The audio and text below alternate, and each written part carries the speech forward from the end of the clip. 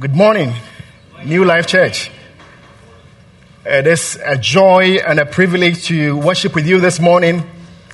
And I bring you greetings from the United Christian Church of Dubai, where you have graciously this morning given us your pastor to be preaching. And that's why I'm here. And we regularly pray for you and all the evangelical churches that are in this country, that God would continue to advance his purposes and plans even through us. We greatly value the partnership that we share in the gospel, in seeing the gospel advanced in this part of the world. And this morning, I am singularly grateful to your elders for inviting me to bring the word of God. It's always a joy to open up God's word with God's people. The word of God is God speaking. And so anytime we get the opportunity to open it up, we come to it with hearts that are open. We come to it with rapt attention because God is speaking to us. So it's always a joy to open up God's word with God's people. And this morning, before we do that, I want us to just say a word of prayer together again. So let's pray together. Heavenly Father, we thank you that you are a God who speaks, and you have spoken so clearly, even in your word. This morning we pray that as we approach your word, we ask that you would grant us hearts that are prepared. We pray that you would grant us expectancy, and we pray that we would be obedient to what it says. We pray that, Father, you would deepen our affections, and may we be transformed by the power of it. In Jesus' name we pray. Amen. So on December 18, 2014, just a week before Christmas, the Washington Post, which is a news agency in the US, published an article titled, "Did Historical Jesus Really Exist? The Evidence Just Doesn't Add Up." This article was written by Raphael Latasta, a professor at the University of Sydney, who has written extensively on a topic that God does not exist. In this article, he argued that there are good reasons to doubt the historical existence of Christ. According to him, and I quote, "The first problem we encounter when trying to discover more about the historical Jesus is the lack of early sources. The earliest sources only reference the clearly fictional Christ of faith. These early sources, compiled decades after the alleged event, all stem from Christian authors eager to promote Christianity, which gives us reason to question them." He goes on to say that there are no existing eyewitness or contemporary accounts of Jesus. All we have are later descriptions of Jesus' life event by non-eyewitnesses, most of whom are obviously biased. He makes a lot of claim in the article and finally concludes, "Given the poor state of the existing sources and the atrocious methods used by mainstream biblical historians, the matter will likely never be resolved. In sum, there are clearly good reasons to doubt Jesus' historical existence, if not think it outright improbable. If it is true that Jesus never walked the earth, what will be the implication for Christians? All Christians, past and present, who have lived and died in his name. What were the disciples thinking? Why would they give up their lives to be torn by animals or to be burnt if it is not true? Why would a nursing mother leave her baby and give her body to be burnt or to be torn by animals if this is not true? And why would today believers in Iran and in China, why would they risk their lives for something that is not true? The question is, does it really matter whether Jesus was a historical figure or not? The answer is yes, it does.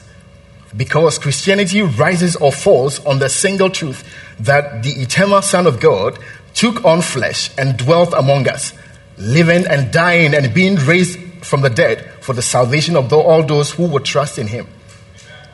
And that's why all opposition to Christianity seeks to deny the historical Jesus.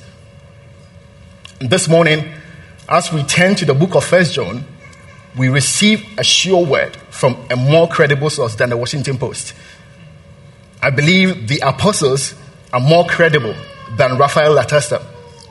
So this morning, I want us to turn our Bibles to the book of 1 John. As we read this passage, there are two things that I would like you to see from this book. So if you have your Bibles with you, just turn with me to the book of 1 John.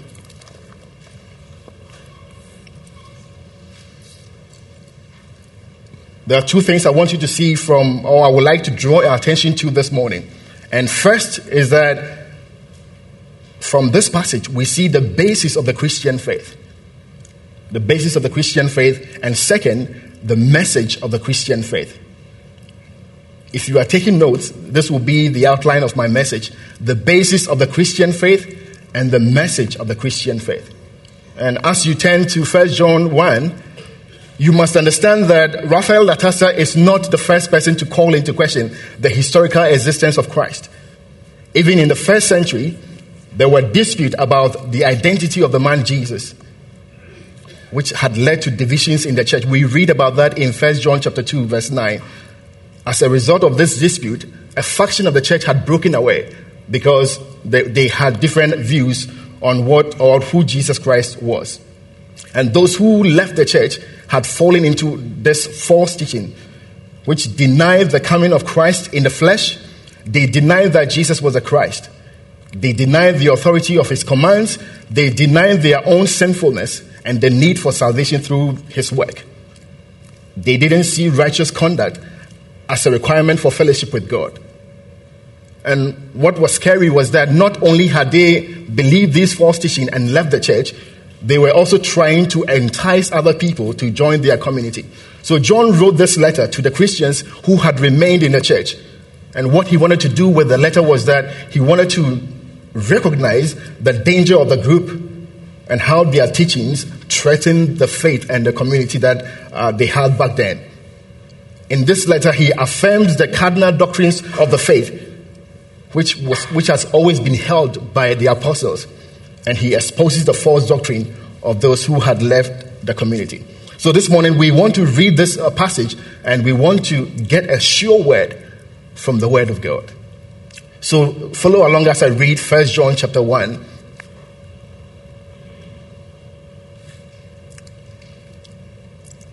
That which was from the beginning, which we have heard, which we have seen with our eyes, which we have looked upon and have touched with our hands concerning the word of life. The life was made manifest, and we have seen it and testified to it, and proclaimed to you the eternal life, which was with the Father and was made manifest to us. That which we have seen and heard we proclaim also to you, so that you too may have fellowship with us. And indeed, our fellowship is with the Father and with his Son, Jesus Christ. And we are writing these things so that our joy may be complete. This is the message we have heard from him and proclaim to you, that God is light, and in him is no darkness at all. If we say we have fellowship with him while we walk in darkness, we lie and we do not practice the truth. But if we walk in the light as he is in the light, we have fellowship with one another, and the blood of Jesus, his Son, cleanses us from all sins. If we say we have no sin, we deceive ourselves, and the truth is not in us. If we confess our sins, he is faithful and just to forgive us our sins and to cleanse us from all unrighteousness. If we say we have not sinned, we make him a liar, and his word is not in us. So first, we want to find out what is the basis from this passage. We want to find out what is the basis of the Christian faith. And we see that from verse 1 to verse 3, John emphasizes the basis of the Christian faith. He goes to great length to provide evidence to prove that not only was Jesus a historical figure, but he also was the Christ who came in the flesh. Theologians call this the incarnation. The incarnation is an act of grace where Christ took on the nature of man, came into our world, lived like one of us, except that he never sinned, so that he would be a perfect sacrifice for sin. When he took on the nature of man, he didn't lose his divine nature. He was both God and man at the same time. And this was the truth the false teachers were trying to deny. They saw Jesus as a mere human being and not God. according to the Gnostic teaching. This was a false teaching that was coming from the Gnostic teaching. The Gnostic, they taught that the world was not created by God. They think that it was a lesser divinity that created the world as we have it. And so for them, everything in creation, whereas God said everything that he has created was good, for the Gnostics, everything in creation was evil because it was created by a lesser divinity. It wasn't created by God. And so according to their logic, if creation is evil, then Christ, the eternal Son of God, couldn't have come in the form of a man. And that was their logic. So therefore, in the first few verses, John tries to discount that view. And he labors at length to give us the reason or to give us a basis for us to believe this. And so he recounts his own experience as a proof that the man who walked on the shores of Galilee was indeed Christ, the eternal Son of God. Although he doesn't mention the name of Jesus by name, but we see from the way he develops his argument that he's really talking about Jesus. And so first, what he does is that he links his subject to the beginning. And so if you look at verse 1, he writes, that which was from the beginning.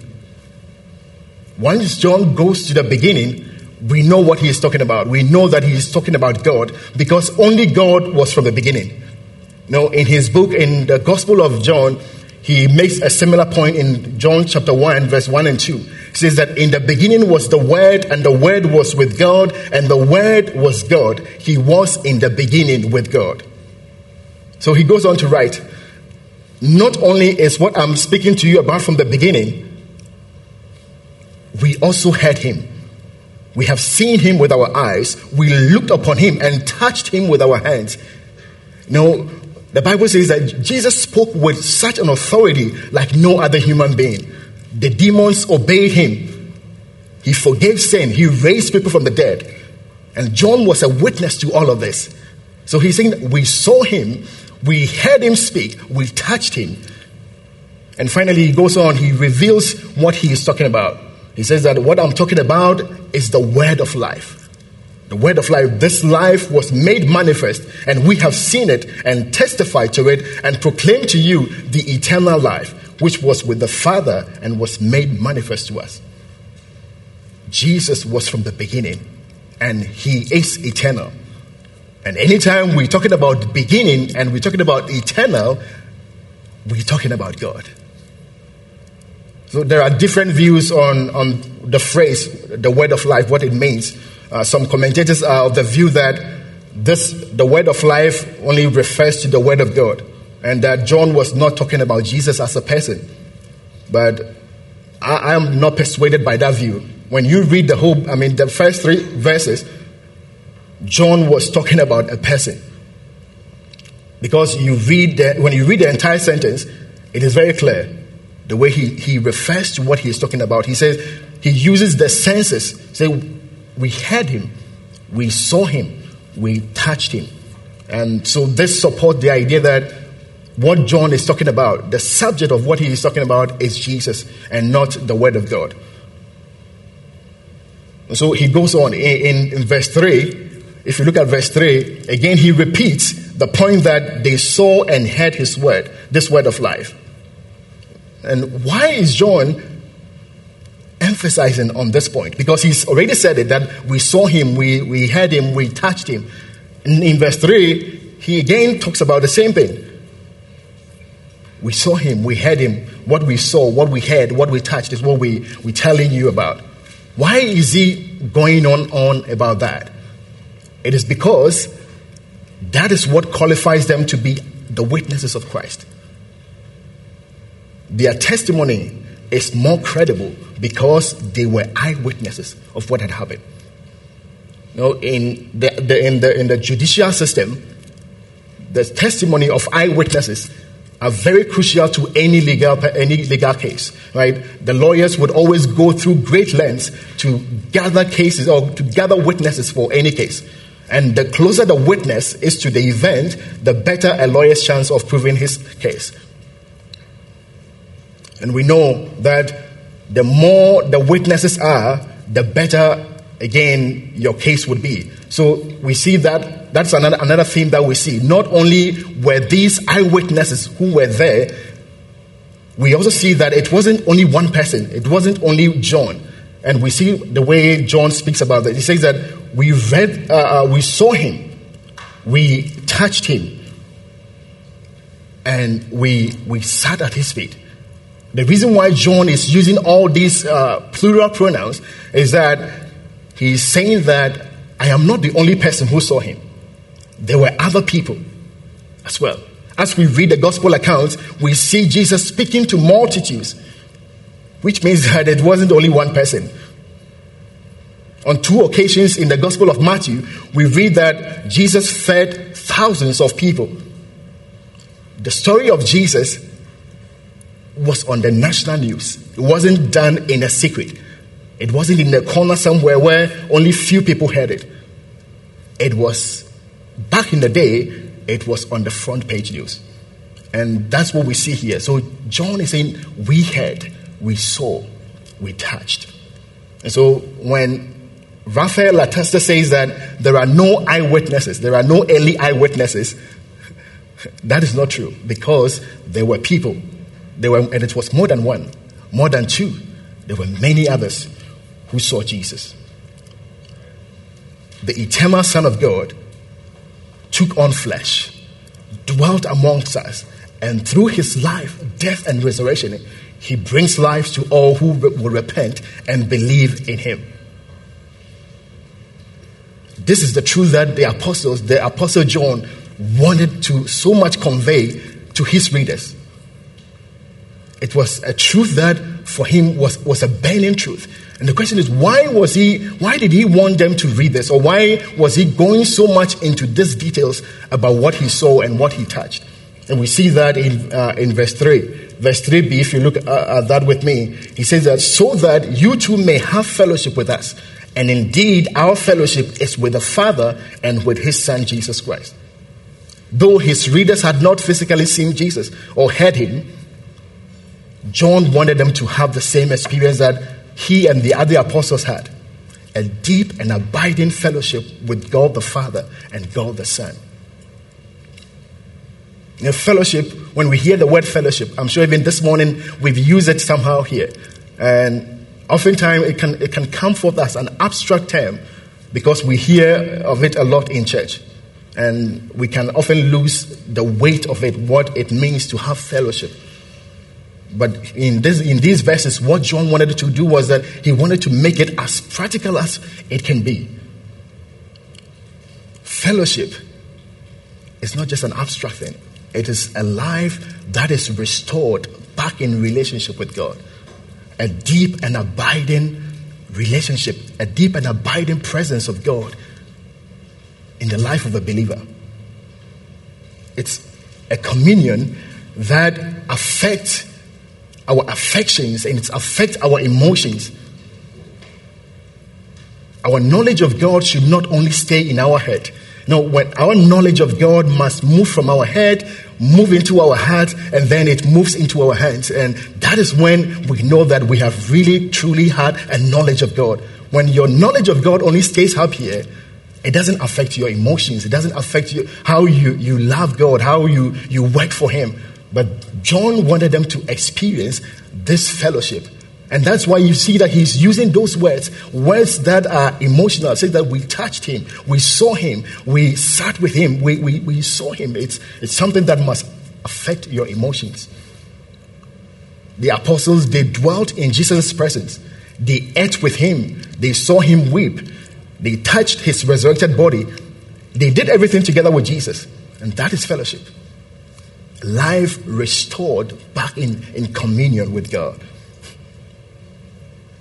You and I, both of us, all of us here have not seen Jesus physically.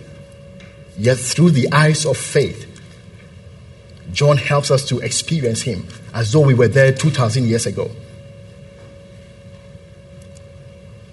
And that is John's goal. And again, in verse 4, he tells us even the ultimate goal of all of this. So first, he wanted us to experience, have the same fellowship that they had when Christ was there. And then in verse 4, if you look at it, if you look at verse 4, he even tells us more about the end game or the end goal of why he's writing all of this. It says that so that our joy may be complete. The reason why the Son of God was made manifest, the point of a restored fellowship with God, was so that our joy may be complete in God. Christian, is your joy complete in God? Is your knowledge of God, does it bring joy? When you think about God, does it bring any joy? Or it's something that has become a chore? On Friday, do you come to church because this is what we do on a Friday morning? Or your affections are affected? You know that this God, it's a life that is restored to this God. Though I had sinned against him, he sent his Son to come and to redeem us and take us back to the place where Adam could experience the presence of God, walk with him in the cool of the day, and know that intimate, ever-abiding presence of God. Is that what you know? Is that what your faith is about? Or you see your faith as a chore? I need to go to church, that's why I go. I need to go to fellowship, or I need to go for a home group. If I don't go, someone will point fingers at me. Is that why I go to church? Or I have that deep satisfaction, I have that deep joy of doing it. That is why John was writing this. A joy that comes from fellowship with God. It's a joy that cannot be found in material possessions. It cannot be found in your job. It cannot be found in your car. It cannot be found in where you live. It cannot be found in anything, not even in friends or not even your spouse. It's a joy that comes only from a restored fellowship with God. The question is, have you known this joy for yourself? If you're here this morning and you have not known this joy, I'm so glad you are here this morning. I invite you to turn away from your self-reliance and look to Christ. Because that is where you would find joy. That's where you would find meaning. That's where you would find purpose. And if you're here and you have already been restored into this fellowship with God, yes, I know you know that joy. But there is also a joy. That's another joy, even that is beyond that joy of knowing that. It's a joy also of sharing this message with other people. You know, as you see other people restored to the same fellowship that you have with God, there is a completeness of joy that comes from that. You know, joy, you cannot hoard joy. Joy must be spread. It has to be sent out. And so when you have experienced that joy that comes from a restored relationship with God, you must be on the loose to share it. And that's what John was saying. He says that we are writing this to you. Yeah, we experienced it back then. We were in the presence of Jesus. We saw him. We touched him. We ate together. We did everything together. So I know that joy. But he says, I'm writing this to you so that you would also experience the joy that we did. And is that what you do, Christian? Is your joy as a Christian kept secret in your workplace? If you have truly known this joy, are you spreading it? There is a completeness of joy that comes as you see others who are on the path of destruction turn from death to life. This was John's motivation. The basis of the Christian faith is that the eternal Son of God became man so that we might become the sons of God. So that is the basis of the Christian faith. Secondly, we look at the message of the Christian faith. So look with me at verse 5. Verse 5. This is the message we have heard from him and proclaim to you, that God is light, and in him is no darkness at all. In this verse, John tells us that not only did Christ appear in the flesh, but he also came with a message. And the message is that God is light, and in him there is no darkness at all. John is not referring to a particular message of Christ. So if you're looking for a verse in the Bible that says, oh, this is the message that Jesus Christ brought. No, he is saying it's a message of what Jesus Christ represented, what Jesus Christ brought when he came. So he is not referring to a particular message. He's talking about the sum total of Jesus' teaching while he was on earth. That God is light, and in him there is no darkness at all. In Hebrews chapter 1, verse 1 to 3, we read that it says, long ago, at many times and in many ways, God spoke to our fathers by the prophets. But in these last days, he has spoken to us by his Son, whom he appointed the heir of all things.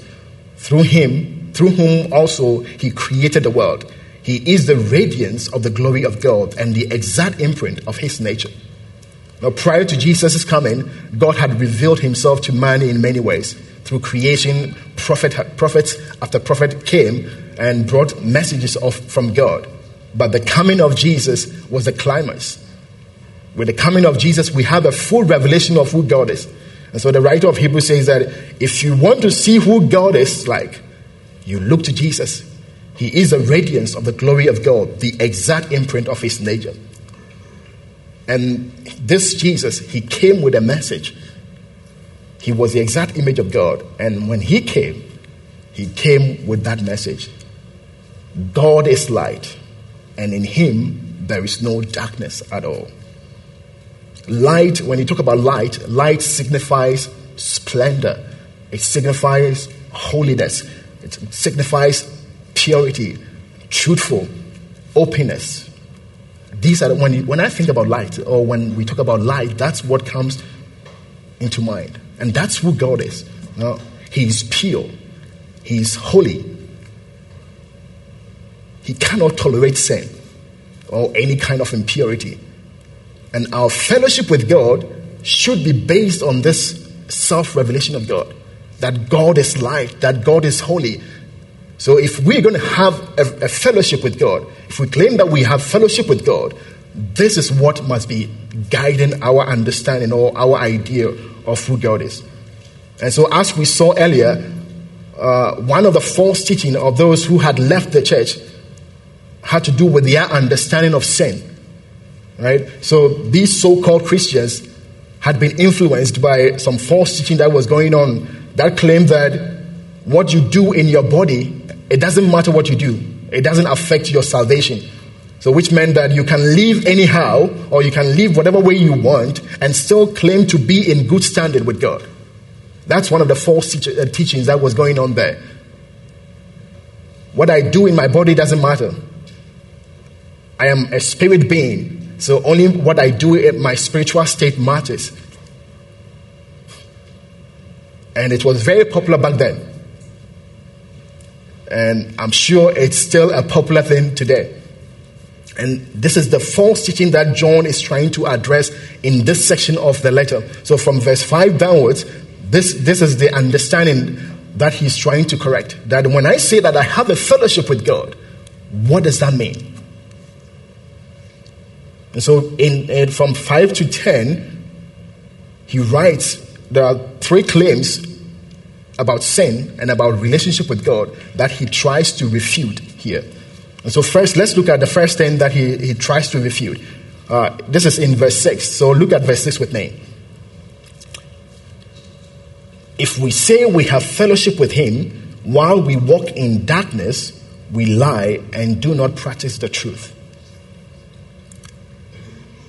Here, John is really hitting now at the core of the false teaching. These are people who claim to have fellowship with God and yet walk in darkness. And as we said, God's self-revelation is that he is light and in him there is no darkness at all. Therefore, how can someone say that I have a relationship with God, I have fellowship with God, when they are living in darkness? It's impossible. You cannot. So the question is, so what does it mean to be living in darkness? I can say that I have a fellowship with God. I'm saved. I'm born again. I love the Lord. But he's saying that there are people who can say that and still walk in darkness. He's saying that is oxymoron. It's contradiction in terms. You cannot do that. But the question is that, is it possible that you're doing the same thing, that you claim to be a Christian and still be walking in darkness? What does it mean to walk in darkness? So Paul helps us with this. So I would ask you to just put your hand here, and then let's turn to the book of Ephesians chapter 5. Ephesians chapter 5, 3 and 4. Paul helps us to understand what it means to walk in darkness. So just put your finger at 1 John 1. We'll come back to that. And then let's go to Ephesians chapter 5.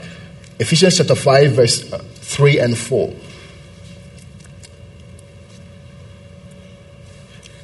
Here Paul says, but sexual immorality and all impurity or covetousness must not even be named among you, as is proper among saints. Let there be no filthiness, nor foolish talk, nor crude joking, which are out of place. Then he goes on in verse 8, and this is what he says in verse 8. He says that you did these things at one time when you walked in darkness. So the things that he is talking about in 3 and 4, sexual immorality, impurity, covetousness, filthiness, foolish talk, crude joking, things that are out of place. He says that these are the things you did when you walked in darkness. So it means that when I'm walking in darkness, this is how I'm living my life.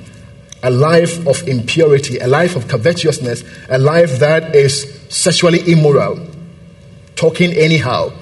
He says this is how you lived back then when you were in darkness. And then he goes on to say in verse 6, he says, but now you are light in the Lord. Walk as children of light.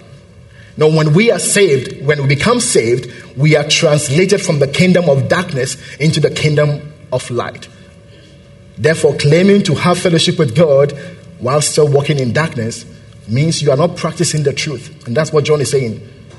You may know the truth. I mean, it's possible you know all that we're talking about. But he says that if you do live like that, it means you are not practicing the truth. So the question is that, is that how you're living your life? Am I living my life in a way that is not in line with what I profess? You have a different life in the office. You have a different life at home. The folks in church know you as a different person. So it's like multi-personality disorder. You have different personalities everywhere. And you hope that the three of them will not meet. You know, you have a different life in the office, a different life at home, a different life at church, and praying it very hard. These three people should not meet. Because if they meet, you are in trouble. So is that you? Is it that you, that you calling yourself a Christian but living a different life, walking in darkness? And then even in verse 11, Paul goes on in Ephesians chapter 5. He shows us that there is even another part of darkness, or another way of walking in darkness, that all of us might even be guilty of. So he says that, take no part in the unfruitful work of darkness, but instead expose them. So walking in darkness is not only doing the things that we've just spoken about, but also it's a life that condones sin. So you may not be actively doing evil or doing all the things we're talking about, but it's possible that passively you are also walking in darkness. You know, if your friends can continue their sinful lifestyle around you without ever being convicted about it, the question is that is it possible that you are the same? Because he is saying that do not take part in these things, but expose them. So is it possible that if you say you are light and you come into darkness and darkness is not exposed, is it possible that you're actually not a light? Because when I go into a dark room, even if you light a match, one match, the whole place comes out. So is it possible that you live in a life that sin can go on all around you and it's not being convicted? So your friends might not change. I mean, they might live their lives the way they want to, but when they are around you, there is they feel uncomfortable. When they live the life that they are living, sinful life they are living, they feel uncomfortable about it. If not, it's possible that your light is not shining. Because if it's shown, they will be convicted. I've seen people who will tell you that, oh, this person is coming. We shouldn't be having this kind of conversation. They are your friends, but they don't have certain conversations around you because they know that you are light. Your presence convicts them of sin.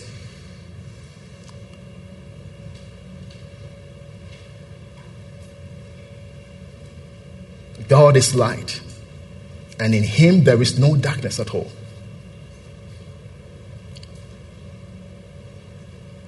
If we walk in the light, John says in verse 7, we see again in verse 7, if we walk in the light, not only do we have fellowship with God, we also have fellowship with one another. So look at that in verse 7.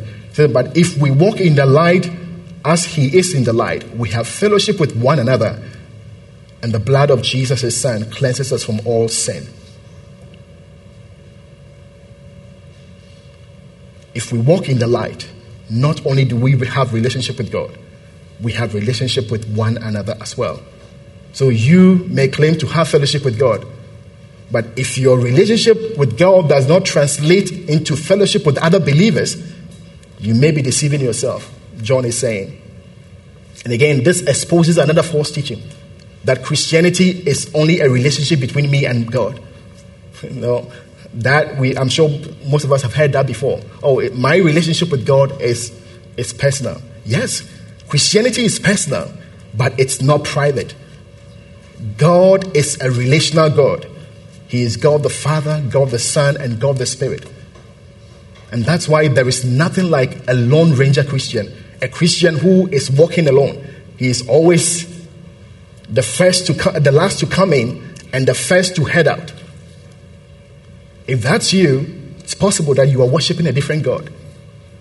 Because John says that part of walking in the light is being in fellowship with one another. And so that's why in our church in Dubai, UCCD, we lay a lot of emphasis on church membership. Because we believe that walking in the light means walking in community, keeping each other accountable and spurring one another on as we await for the coming of the Lord. So, are you a Lone Ranger Christian here? Are you a member of this church? How long have you been coming? Your pastors, do they know you? Are you the last person to come in, and then right afterwards, once the preaching is done, the first to head out? I mean, think of a family. We say that we are a family. Think of a family that nobody talks to anybody. It's a house, everybody just walks in and walks out, and we do that all year round. How a family can that be? So if you're part of this covenant community, do your pastors know you? Do you know other people? During the week, do you have any contact with anybody in the church? Or I come on Friday, I come again the next Friday. Fellowship with God means fellowship with one another.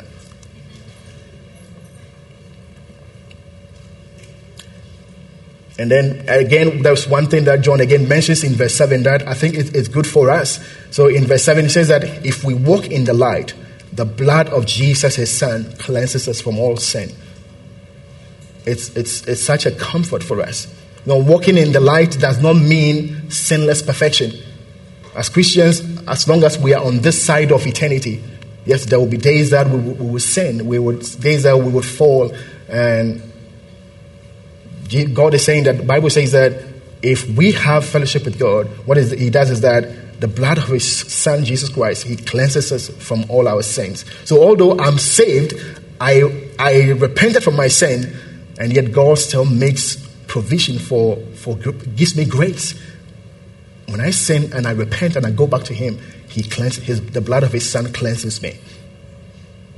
And one commentator puts it so well. He says that without Christ's ongoing cleansing, enduring fellowship would be impossible, for the guilt resulting from sin destroys fellowship. The result of that cleansing are forgiveness, restoration, and re-establishment of love. So yes, Christian, take comfort. There will be days that I'm a Christian and I go to the office, I know I don't want to be part of that conversation, and yet you became part of it. There are days that at home you snap at your children and you're like, once again I do it, and you are hurt and you feel discouraged. Take heart, Christian, because the blood of Christ cleanses us from all our guilt. He restores us again. And that is the God we serve. Gracious, merciful. See that we have a high priest who is not untouched by our infirmities. He went through the same things that we've gone through. And because of that, he is our high priest. So we can come boldly before the throne of grace and receive help and find grace in time of our need. And that is what it is. So all that we're talking about is that we can come back to God in fellowship because God desires to be in communion with us. So this is how John responds to the first false claim. He says, though you cannot claim to have fellowship with God while you still walk in darkness. Then secondly, there's a second false claim that he debunks here. So look at verse 8. Verse 8 with me. It says, if we say we have no sin, we deceive ourselves and the truth is not in us. So note the difference between this claim and the first one. The first group claim to know the truth, but they don't practice the truth. They claim to know God, who is light, and yet they walk in darkness. The second group, they don't even know the truth, because denying that you have sinned is self-deception. It's outright ignorance of the truth. This belief was based on the false teaching that regardless of what I do on the outside, the soul is never contaminated. These people sought to create a dichotomy between the body and then the soul.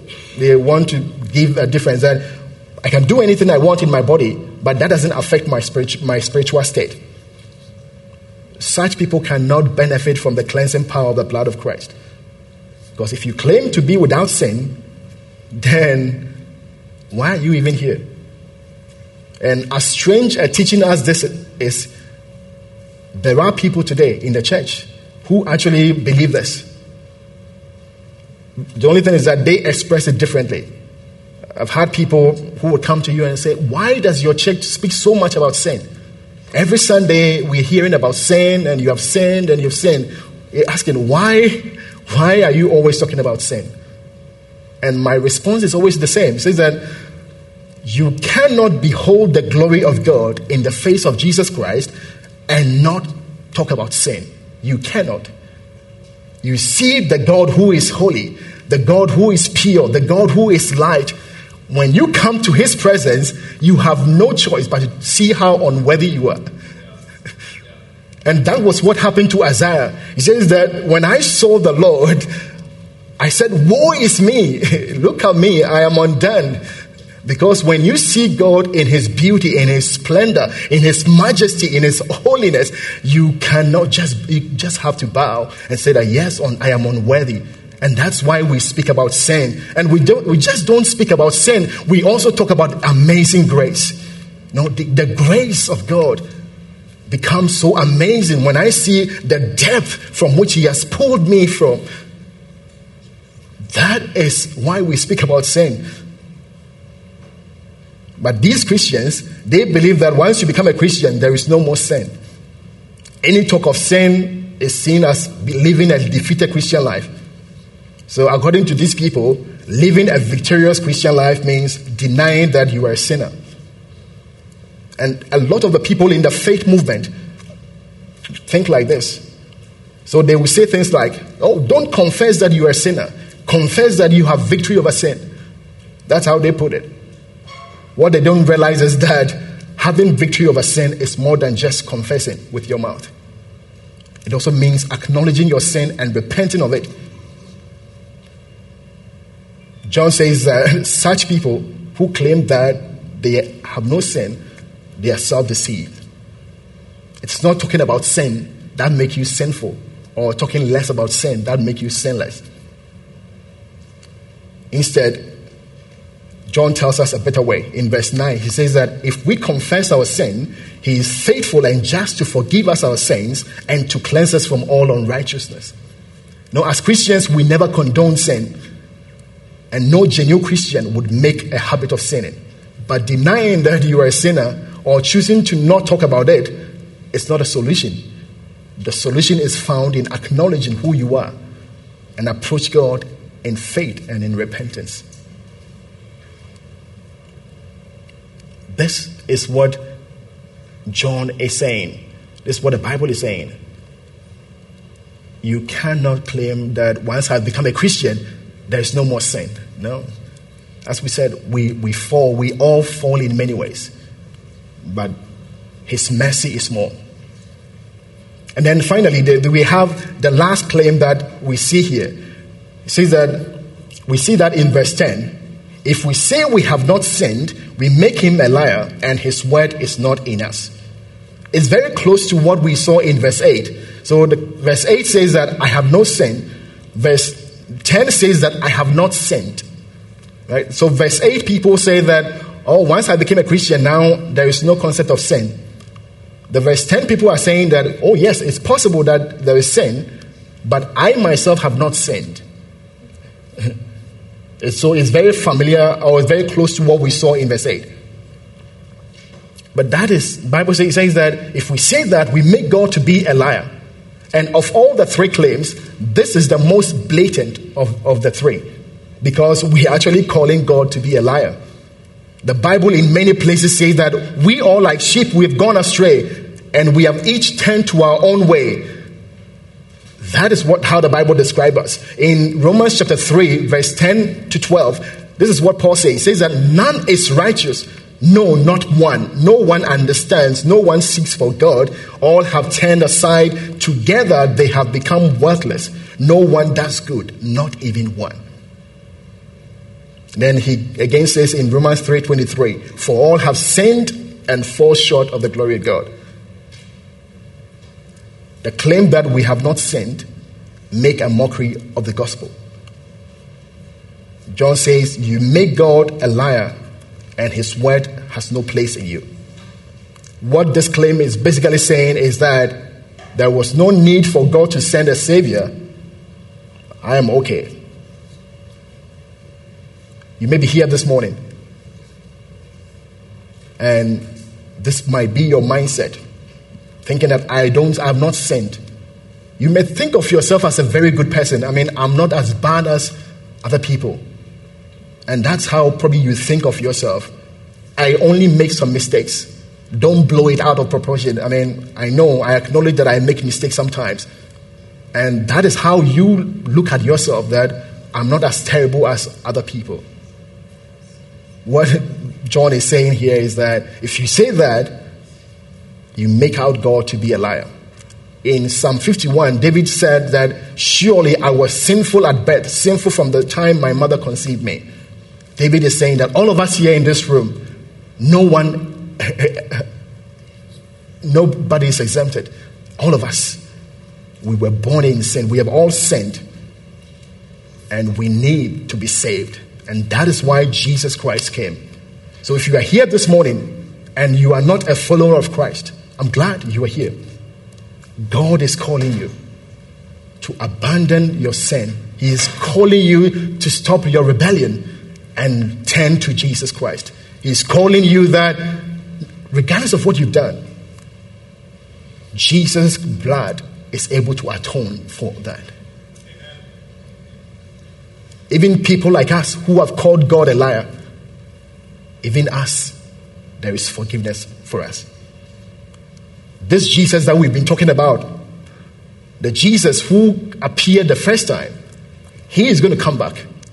And this time when he comes back, he is not coming back as an atonement. He is not coming back as a sacrifice.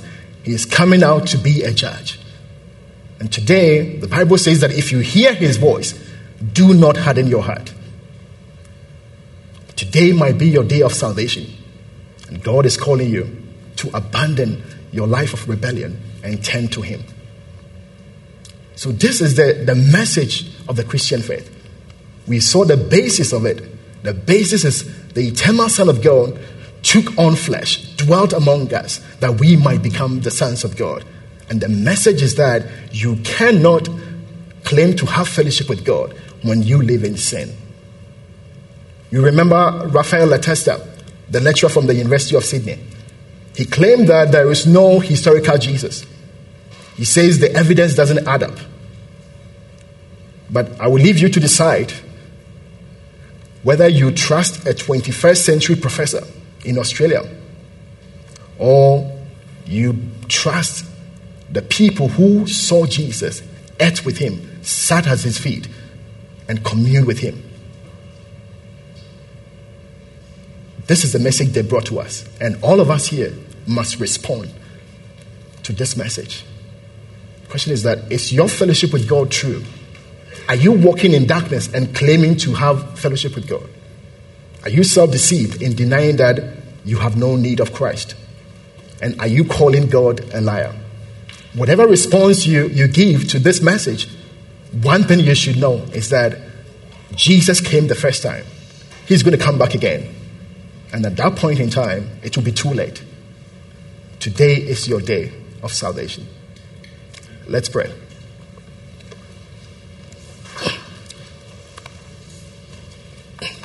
Heavenly Father, we rejoice greatly in the fact that you spoke, and you spoke clearly through your Son.